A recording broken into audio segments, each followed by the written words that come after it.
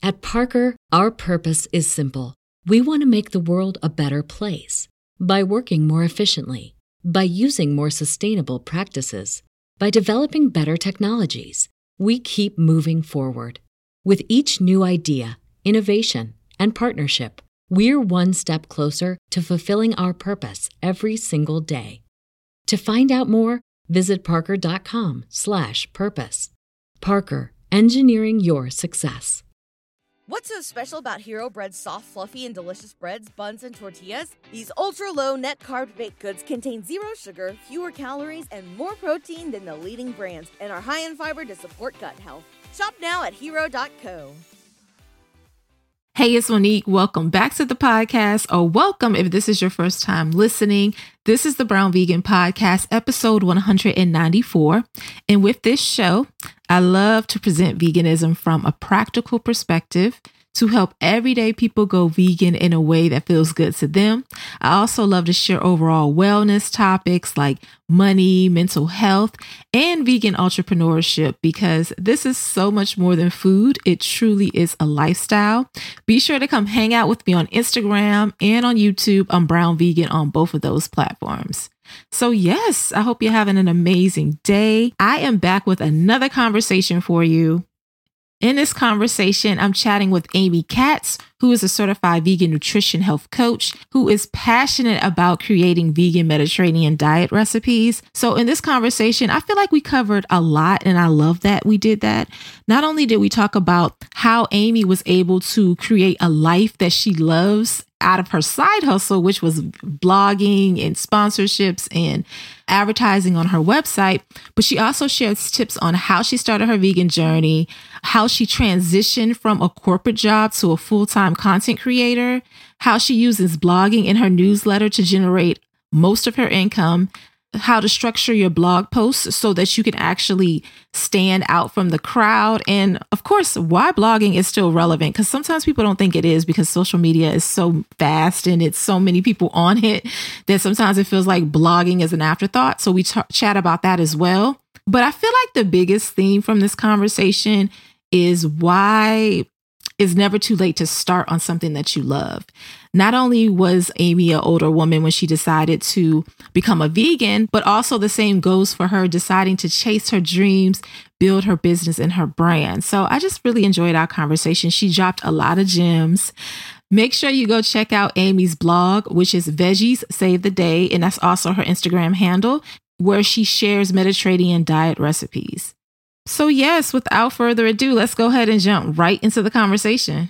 Well, it was a long journey for me to become vegan, Monique. It started when I was about 16 years old, and I really just decided that I didn't want to eat red meat anymore.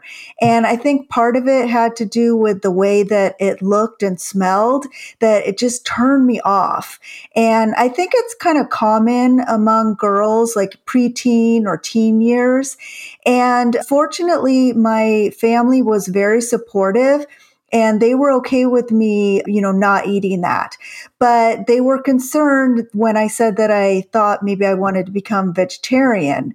And so we kind of compromised, because at that time I didn't know how to cook for myself. Mm-hmm. So we just, continued with that I would still eat like poultry and fish, but I just wouldn't eat like beef or pork. And so I continued that way for quite a while. I did experiment with more vegetarian foods when I was in college, and then when I was cooking for myself in my 20s, but it really wasn't until I was about 40 that I decided, okay, you know what? I'm going to go ahead and become vegetarian. And then about 3 months later, I decided that I would go ahead and become vegan. And, I feel like I was kind of destined to become vegan, because even as a kid, I never really liked meat that much, but it was just kind of like, well, that's what you're supposed to eat. That's what my parents are serving me. So, I did for a long time.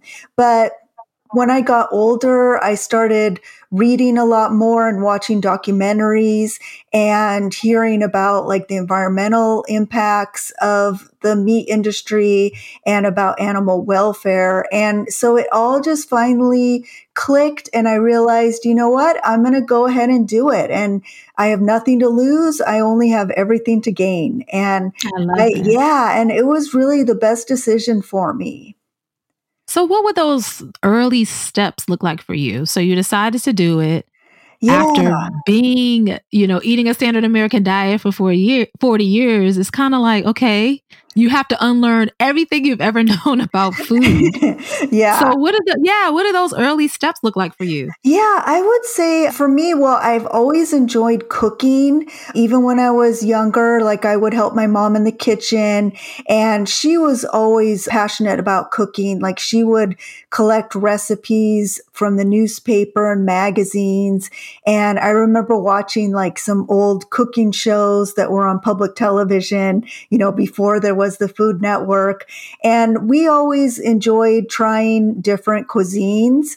And my parents were from New York City, and then they moved to California, where I was born, close to Los Angeles. So we were fortunate in that they were already used to eating a lot of international foods, and they exposed us as kids to that as well. And, we would go out to different restaurants and try different cuisines. And so I think we were always kind of adventurous eaters in that respect. And so that carried over into the kitchen. So I always loved, getting cookbooks and trying new recipes. And I also always enjoyed a lot of different vegetables and fruits. So that was kind of a natural progression for me with cooking because I really didn't enjoy cooking as much with like, say, chicken or fish because, I just felt like it was so much harder with like the worrying about cross-contamination and just the cleanliness of it. So I had kind of always gravitated towards cooking meals that were vegetarian, but then I would still eat those animal products when I went out to restaurants. So when I was going to transition, at first, I told myself, okay, well, I'll still eat fish, but I'm only going to eat that out in restaurants. And then at home, I'll cook vegetarian. So that was pretty easy to do. And then, it had been a while since I'd had any fish. And then once I tried it again in a restaurant, I think it was just too much for my body. And I actually felt really sick afterwards. So, so I decided, okay, that's it. We're just gonna, cut that out. So I think because I did it so gradually that I got used to not only cooking that way in the kitchen, but also my body got used to it gradually. Yeah, I think that's an important step. That's an important tip for people who are just getting started. They feel like it has to be all or nothing in the beginning. Yeah. And I feel like the real change happens when you get yourself comfortable and just kind of build on that. So did you have any other tips that you want to share for people who are just getting started? Because that is amazing. That's an amazing one. That's a really good one. I think that another thing that kind of got me going in the kitchen, like trying new things, is that I signed up for a CSA box. So if someone doesn't know what that is, it's community supported agriculture. So different farms in your area may offer this. And then there's also, a lot of different boxes these days. Like I order from Imperfect Foods a lot. So it's a great way to try different fruits and vegetables that you're not accustomed to, or even just going to different ethnic stores. And like where I live, there's a lot of Asian markets and Persian markets and even Latino foods markets. And they all have an amazing array of different produce that we may not be used to seeing at our local supermarket. So it's really fun to go in there and just, try different foods and also try different like spices and seasonings, because that's a great way to incorporate new foods into your diet as well. Yeah, you definitely have to be open-minded. That's the only way, in my opinion, that this will work. You can't be someone that doesn't like anything and not willing to try anything, because it's just going to be harder for you. Yeah, I agree with that for sure. And also like not only just trying it, but being open to, trying another version of it if it doesn't work the first time. Like if you try a Right. brand or you try an ingredient that you don't necessarily like, just giving your palate the grace Oh, to yeah. accept the change too. Yeah, So yeah, that's a good one. absolutely. It's in since you mentioned that about your palate, I found that my palate really expanded once I started eating all of these vegan foods. Because even though I was a good eater, I tried all different things, but I think that when become vegan, our palate becomes even more sensitive and we can really experience all these amazing flavors. Yeah. It's funny because I know you didn't like avocado Oh before, and yeah, now yeah, you'll yeah. take pictures. Now you take pictures with avocado like it's your favorite. It is. I know. It's so funny. It's really funny how we can adapt to that. And I think that's another good point is that, you can try these different foods at any age. It's never too late. Even if you were a picky eater as a kid and you ate according to the standard American diet and you're used to like just burgers and fries, you can really develop a taste for all of these different foods. Absolutely. I love that. So, one of the main reasons I wanted you on here, Amy, is to talk about blogging and business, the business of blogging and email list and growing traffic and all of the behind the scenes that I love to talk about. I love to combine the vegan life and the business life because I feel like there's a lot of us out here who are so passionate about vegan life. And in my opinion, if you are passionate and you're spending a lot of time on this, you need to be able to figure out a way to monetize it so it makes the most sense and you can avoid burnout because we know that it's a lot of work. So I know that you went from having a corporate job and then leaving your corporate job to pursue blogging full time. So tell us about that story. Yeah. How far in your vegan journey were you when you decided that, okay, I think I can make some money from this. I think I can make a living from this. Yeah, I had been vegan for probably about, I think, 4 years. And I started because I was sharing the recipes that I made on Instagram. And I met a lot of other vegans over there because we would post our pictures of our food. And we even did like these fun things together where we would choose a different vegan cookbook each month, and then we would cook from it and share our recipes. So it was a really fun way to get to know other people in the vegan community. And also I was kind of getting into Instagram because I hadn't really been on there before. So once I started posting more regularly, a lot of friends said to me, "Hey, why don't you start a blog? Since you love to cook so much." And I think a blog is a great way to share what you're doing with even more people because, not everyone is on Instagram, but a blog is more accessible to people of all different ages because it's just easy to go online and find the recipes there. And so I decided to just try it out as a hobby. And I really didn't know what I was doing. I just thought, well, okay, I'll just try it and see what happens. So I started posting some recipes and I got some positive feedback and I really enjoyed it. So then I started looking around at other people who had blogs and I realized, oh, wow, they're making money from doing this. Mm-hmm. If they can do it, why can't I? So I just started getting to know more bloggers and learning from them. And I think that community really helped me a lot and made me realize like if I did stick with it and I really pursued it, that I could make it into a career. So I, kept my full-time job for a few more years until I felt like, okay, I really, want to give it a go and try this blogging thing full time. And yeah, and then I quit and the rest is history. I've just kept on doing it and learning new ways to monetize. And I absolutely love it. Yeah, that is so dope. I love to hear this. So when you were working full time, you have to tell us, because I know that's a stressor for a lot of people. They're like, okay, I want to start my brand. I want to blog. I want to be on Instagram. I want to be on YouTube. But I feel like I don't have enough time Oh, because I yeah. have this full-time job. I have this family. So what are some of the things you did in those early days to ensure that not only were you pursuing your passion, but you were also keeping everything else that you had going on already flowing. So what did that look like? Yeah, it was really tough. I'll tell you, it's not easy to blog and have a full-time job, but it is possible. I think the most important thing was I set a realistic schedule for myself. So even if I saw other bloggers posting more often on their websites, I tried not to put so much pressure on myself. So I did start with a schedule of like 2 recipes a week.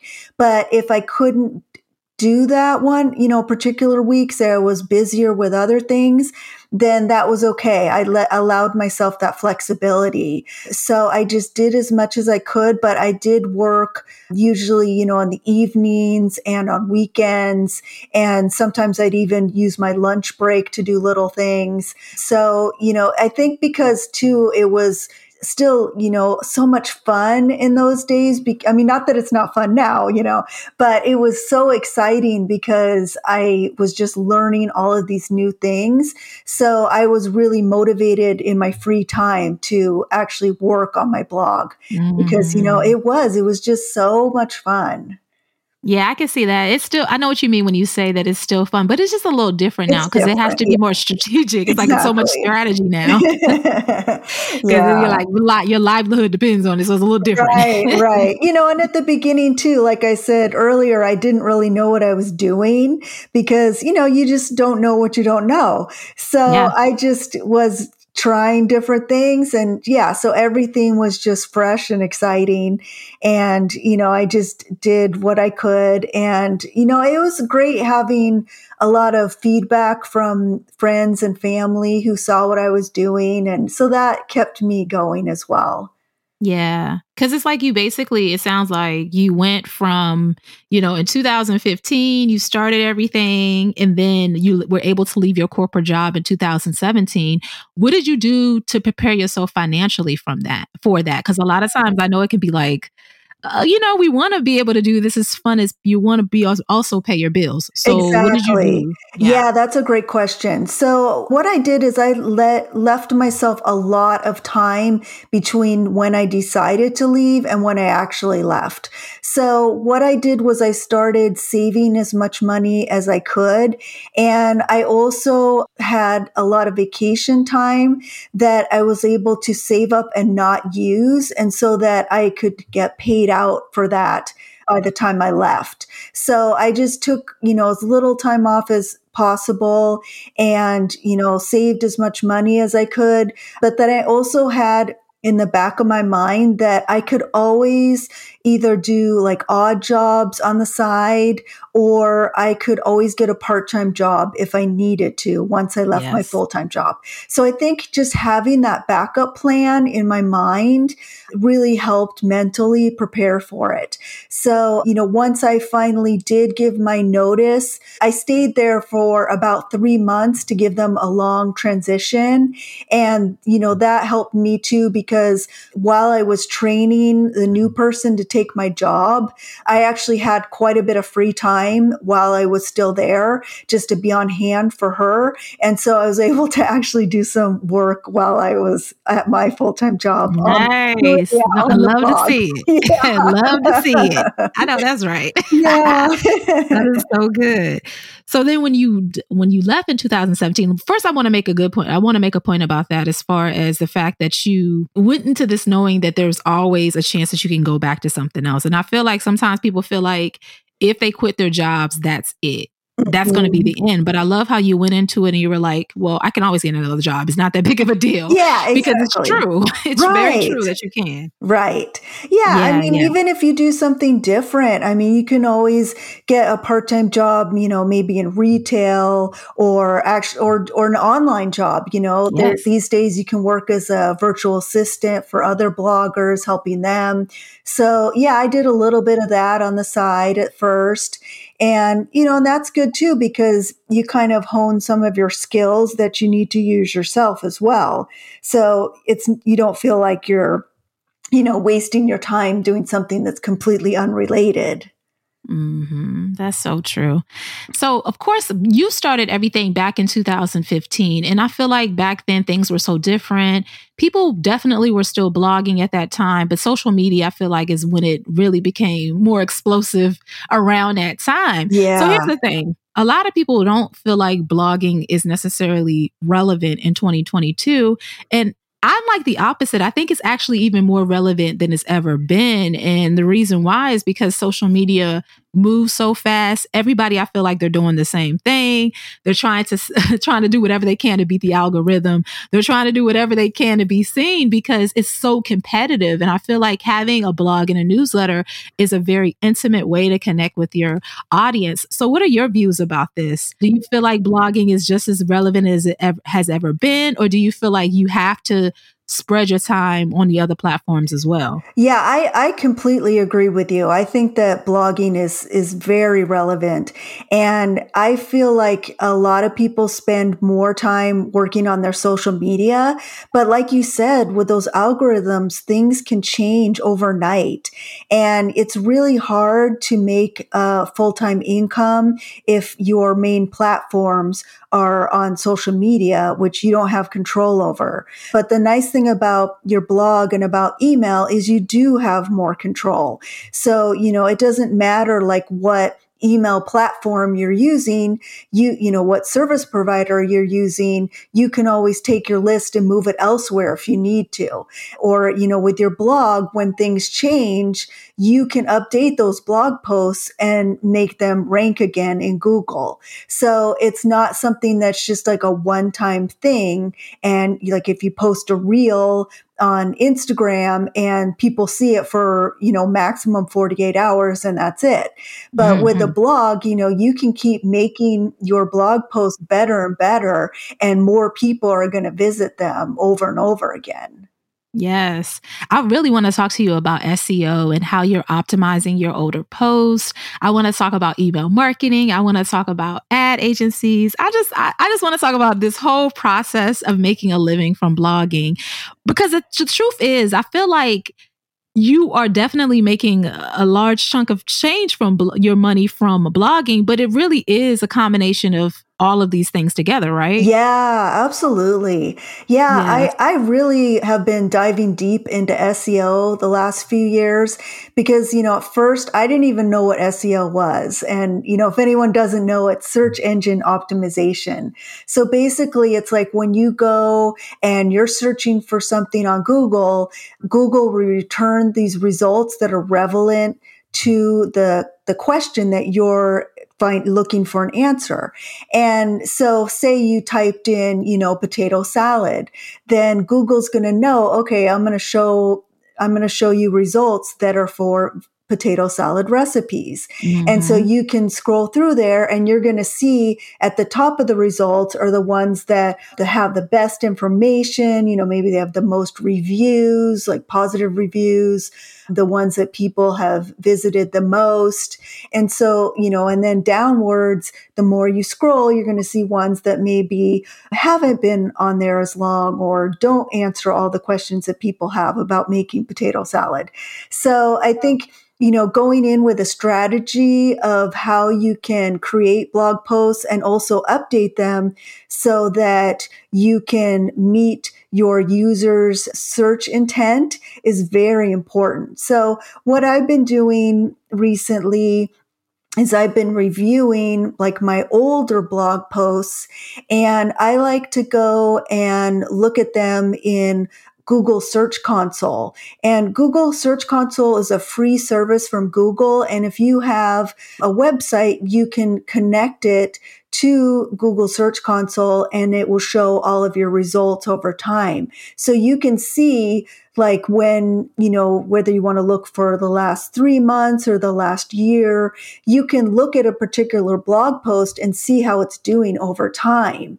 And you can also see how people are getting to that post from their searches. So say they're searching for vegan potato salad, and you can see how many people saw your blog post, how many people clicked on it, and you can see what other search queries produce that same result for your vegan potato salad, like maybe, how to make potato salad without mayonnaise, or how to make potato salad dairy free. So you can see like what people are typing into Google and landing on your website. So it's very useful to see, like, what if they're ending up there from something that has nothing to do with your blog post?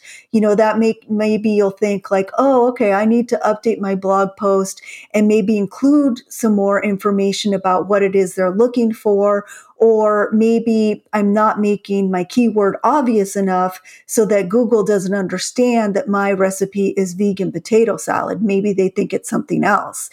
So yeah, so there's just, and that's just a free resource that everyone can use. And then another thing I do is I use a paid tool called KeySearch.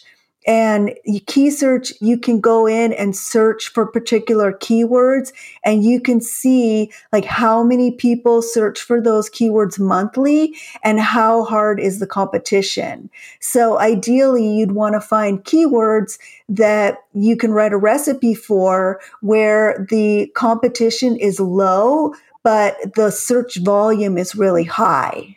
So it's kind of that sweet spot of doing this research even before you come up with the recipe and figuring out, how you're going to get people to find the recipe once you actually create it and post it. So say that part again. You're saying you want to find the ones that aren't as competitive, right, so that you'll be able to get all of the traffic when somebody is looking for it. Is that what you mean? Yeah, exactly. So, okay. Yeah. So if you think about like, see, there's thousands and thousands of blogs out there that maybe have similar recipes. But if you can find some variation on the recipe that is still going to be really popular, but not as many people have already written blog posts about it, then that's going to be helpful for you, because then when people search for that, they're going to see your result at the top, because there won't be all of these other results. So, maybe like your vegan potato salad has like pickles in it. So maybe you're going to do like a vegan potato salad with pickles.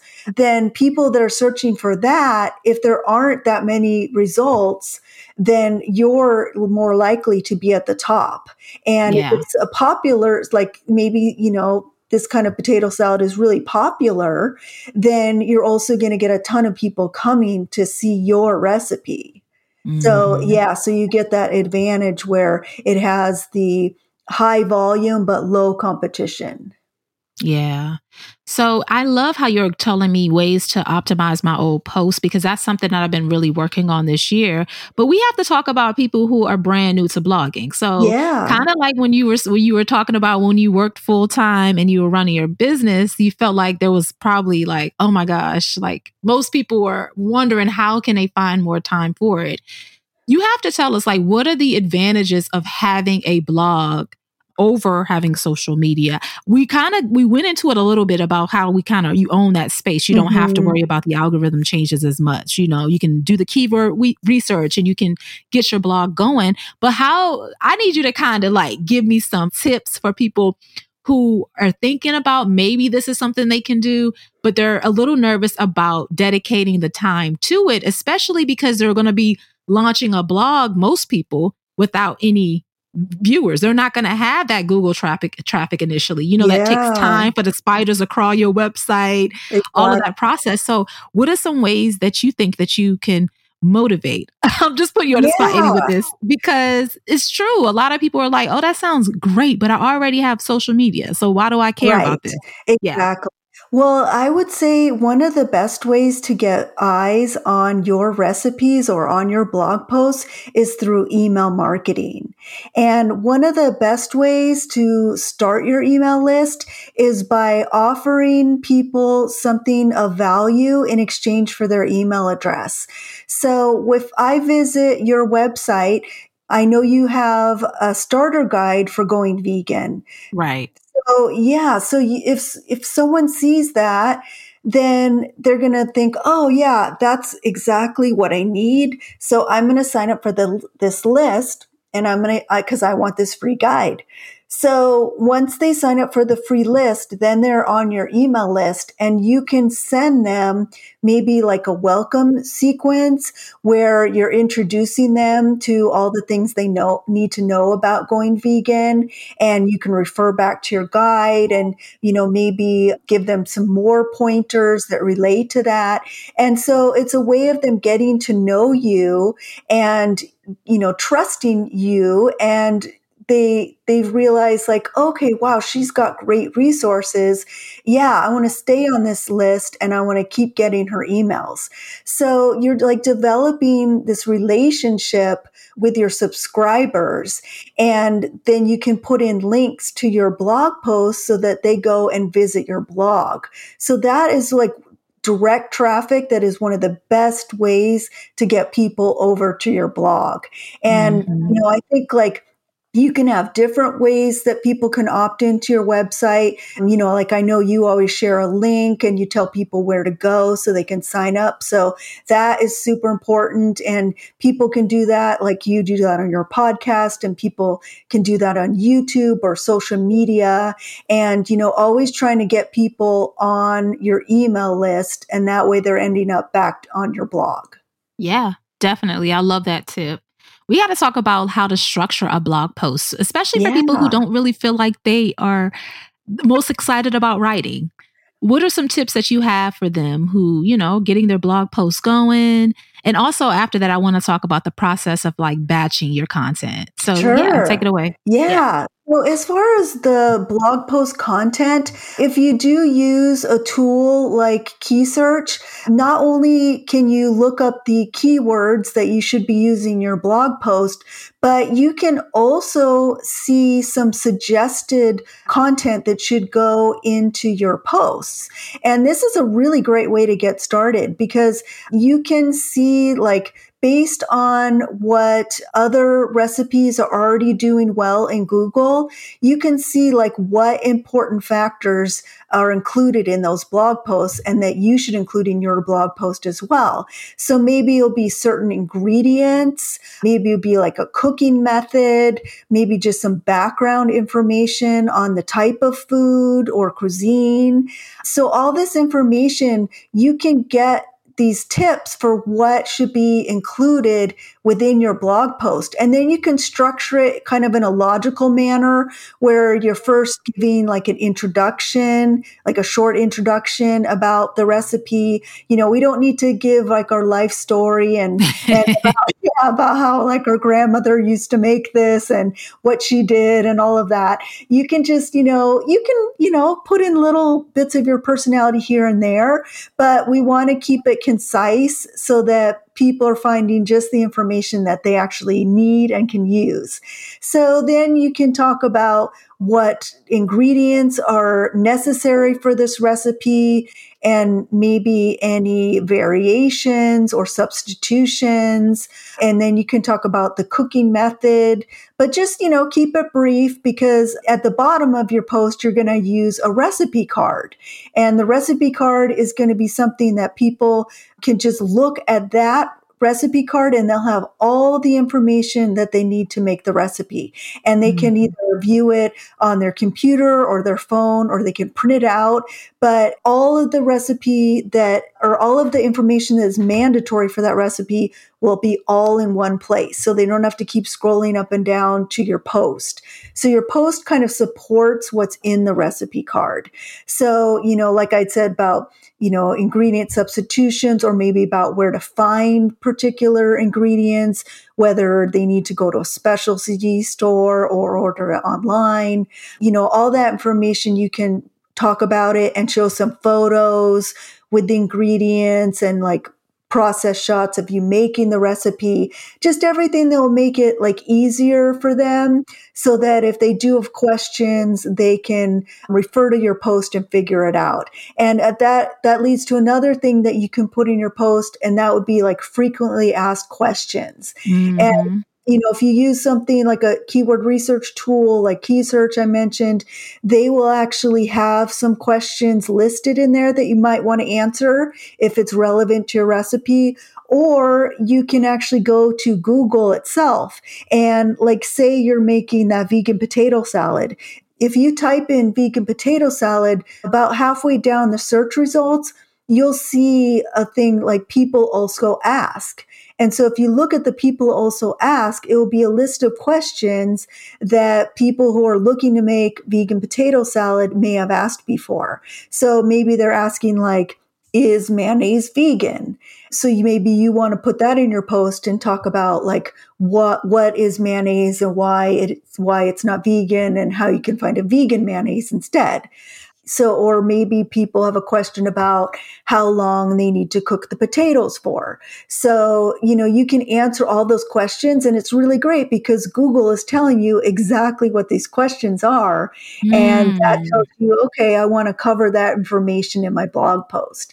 Ooh, I love that. Yeah. So, and then you can also talk about like how you can serve this potato salad, like maybe what other dishes go with potato salad.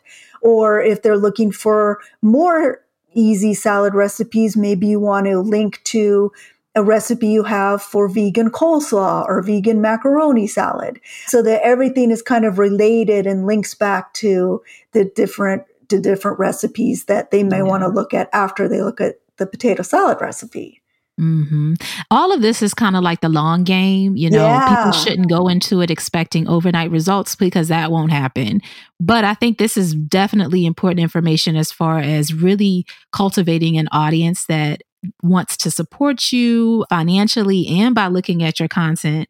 So I think that it's definitely worth the time, in my opinion. Just like all of my years of doing this stuff, I feel like this year, after so long, I'm finally coming back to the basics, and it feels really good because I know that this will work for my brand 5 years from now, unlike posting something on social media, like you said, 48 hours, and that's pretty much it. Right, so exactly. I love that. One thing I want to also touch on is the fact that no matter where you are in your life, you can have those moments where you don't feel like maybe you feel like you're too old to do something. And I feel like even back when you talked about how you started your vegan journey at 40 and also your blogging journey as an older woman as well, I think that that's really important too, is just the people to understand that no matter where they are in their lives, it's okay to start and you should start. Absolutely. Yeah, it's never too late to start. And what's great about the blogging community is that there are people of all different ages and all different backgrounds. And that's what makes it so exciting to work with other people and collaborate. And I feel like especially in the vegan community, there are lots and lots of vegan bloggers, but we don't have to think about each other as competition. I like to think about it as that we're all in this together. And, I think we all started this because we love being vegan and we want to share our experiences with others. Absolutely. So why not, support each other instead of competing? And, like they say, a rising tide lifts all boats. I feel like we all do things differently. Like just because, if you're sharing vegan recipes, your recipe for something is going to be completely different than my recipe for like the same thing, even if it's that vegan potato salad. Your recipe maybe is based on how you grew up eating potato salad, like what your mom made. And mine is going to be based on what my mom made or, something maybe I tried in a restaurant.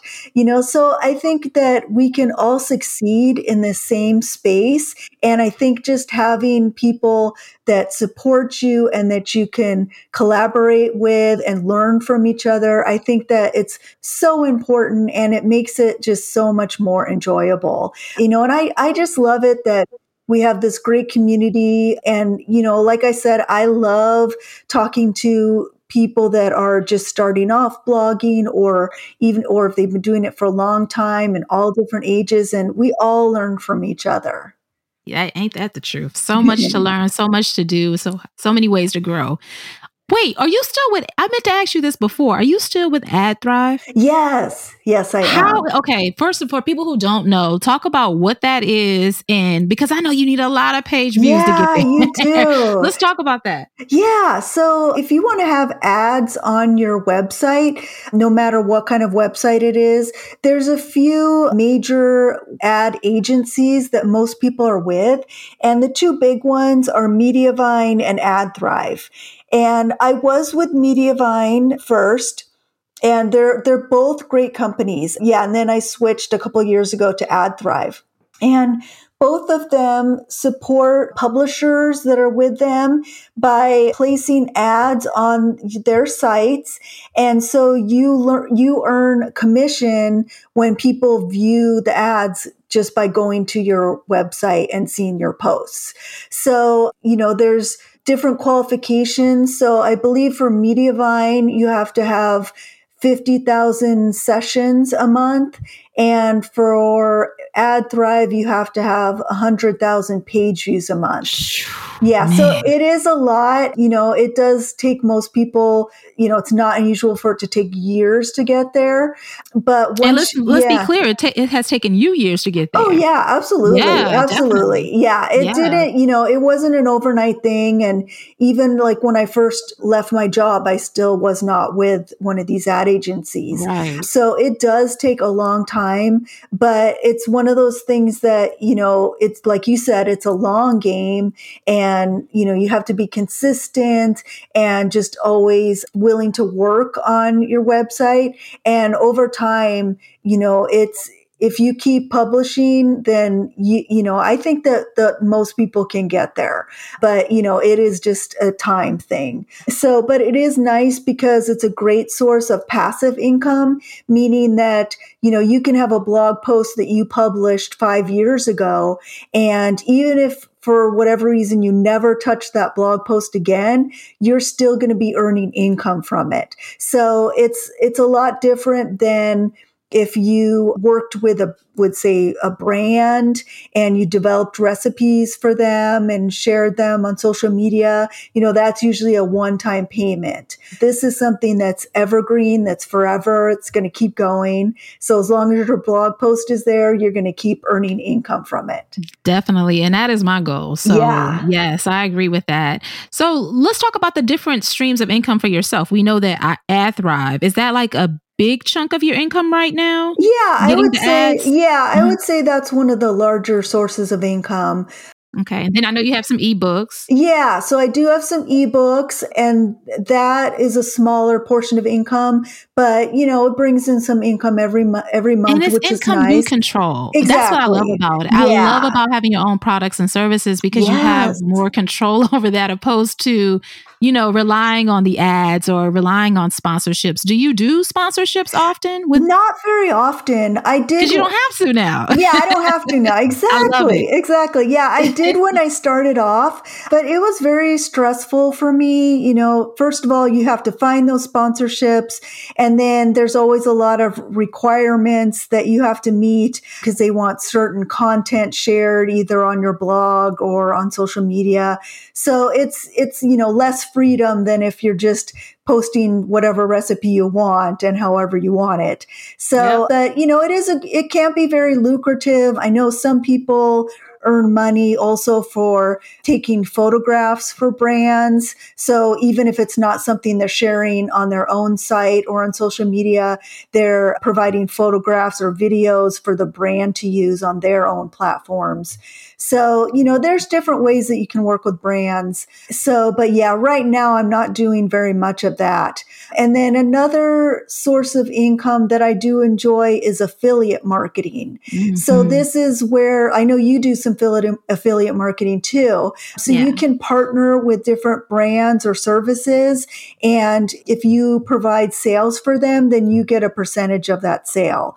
So for me, what that looks like is I do have some links on my website. Most of them are Amazon links, which don't earn a ton of money, but it's kind of that like, you put the link in there once and you're done. So it's just kind of like a little bit of income each month where you're not actually doing any work for it.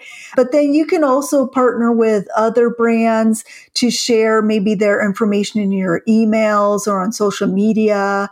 And it could be all different kinds of brands or companies. Like for myself personally, I tend to attract a lot of people that are looking for vegan recipes for health reasons. And so I've partnered like with some doctors and other health professionals to share about, different things they have, like different documentaries or membership services they have. And then if someone from my email list clicks on the link and signs up through that link, then I'll get a percentage of that sale. Mm-hmm. Yeah. So it is about figuring out which works best for your audience. Yeah, exactly. Definitely. Like maybe for some other people, they might partner with like, there's a lot of the like mail delivery services like Purple Carrot and, those kind of things. Maybe they'll want to partner with that kind of company, or maybe with like, some kind of delivery service, could like be Imperfect. anything. I know you mentioned it earlier. Yeah. So it could be anything really, but you just look at like what works best for your content and for your audience. So that's an interesting way to earn money as well, because it's fairly passive. The moral of this segment, I guess, of this portion of the show is that it really does take multiple streams of income to really bring it all together. It's not usually just one thing for a lot of content creators. Yeah, absolutely. And another form of income that I've been doing this year is nowadays some of the social media platforms are working with influencers and they're giving you bonuses to create your own content. So right now I'm working with Pinterest, Facebook, and Instagram. I've been fortunate to be invited to their bonus programs. Right. And so, they have different ways where if you meet certain incentives each month, then they'll give you a bonus. So it's not I want to be invited to Pinterest because Instagram, I feel like they got me. That was a joke. Yeah. I didn't like it. Instagram is not very lucrative at all. It's very minimal amount of money. Oh my goodness. Yeah. Like I was expecting, they said, okay, $1,200 bonus. And I'm like, wow, all I have to do is create reels. And I should have known that it wasn't the best for me because I wasn't even creating reels really. Right. And I was like, $100 was my payout at the end of it. And I think I posted like 10 reels. Yeah, exactly. I know. I think I earned $100. I'm like, whoo. But it's okay. It's all good because I went ahead and used that money to invest back into the business. So I was like, that's fine, whatever.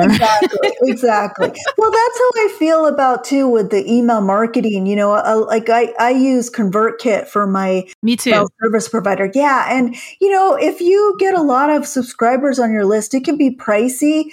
But I figure if you're earning these different streams of income from your email, then it's like pays for itself. Yeah. And then some. So it's completely worth it to me. Definitely. Well, there was so much content you gave us today, Amy. Thank you so much for being on the show. Before we wrap up, tell us how we can follow you on social media or your blog, because I think that's where you probably want us to go. Yeah. So tell us how to connect with you outside of the show. Yeah. So my blog is Veggie Save the Day, and you can find it at veggiesavetheday.com. And I'm also on social media at Veggie Save the Day. So if you want to send me a DM on Instagram, I'd love to hear from you. And, feel free to sign up for my email list. I share a lot of easy vegan recipes that are inspired by a Mediterranean diet. And I'd love to connect with you through email. Yes. So thank you so much again for being on the show. We'll connect soon. Yeah, it's been my pleasure, Monique. Thank you so much. Thank you so much for listening to this episode of the show. If you're enjoying the podcast, be sure to rate us 5 stars on Apple Podcasts to make it easy for others to find us. Also, tell a friend. Be sure to share the episode on your Instagram stories and tag Brown Vegan. Thank you so much for your support, and I'll talk to you next week.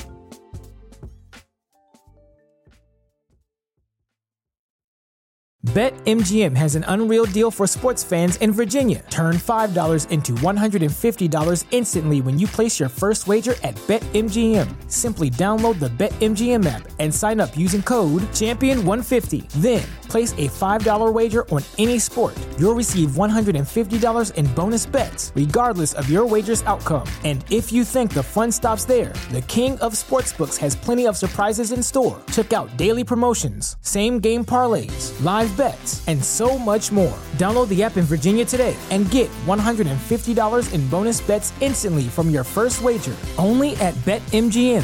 BetMGM and GameSense remind you to play responsibly. See BetMGM.com for terms. 21 plus only. Virginia only. New customer offer. Subject to eligibility requirements. Rewards are non-withdrawable bonus bets that expire in 7 days. Please gamble responsibly. Gambling problem? Call 1-800-GAMBLER. Promotional offer not available in Washington, D.C. What's so special about Hero Bread's soft, fluffy, and delicious breads, buns, and tortillas? These ultra-low net-carb baked goods contain zero sugar, fewer calories, and more protein than the leading brands, and are high in fiber to support gut health.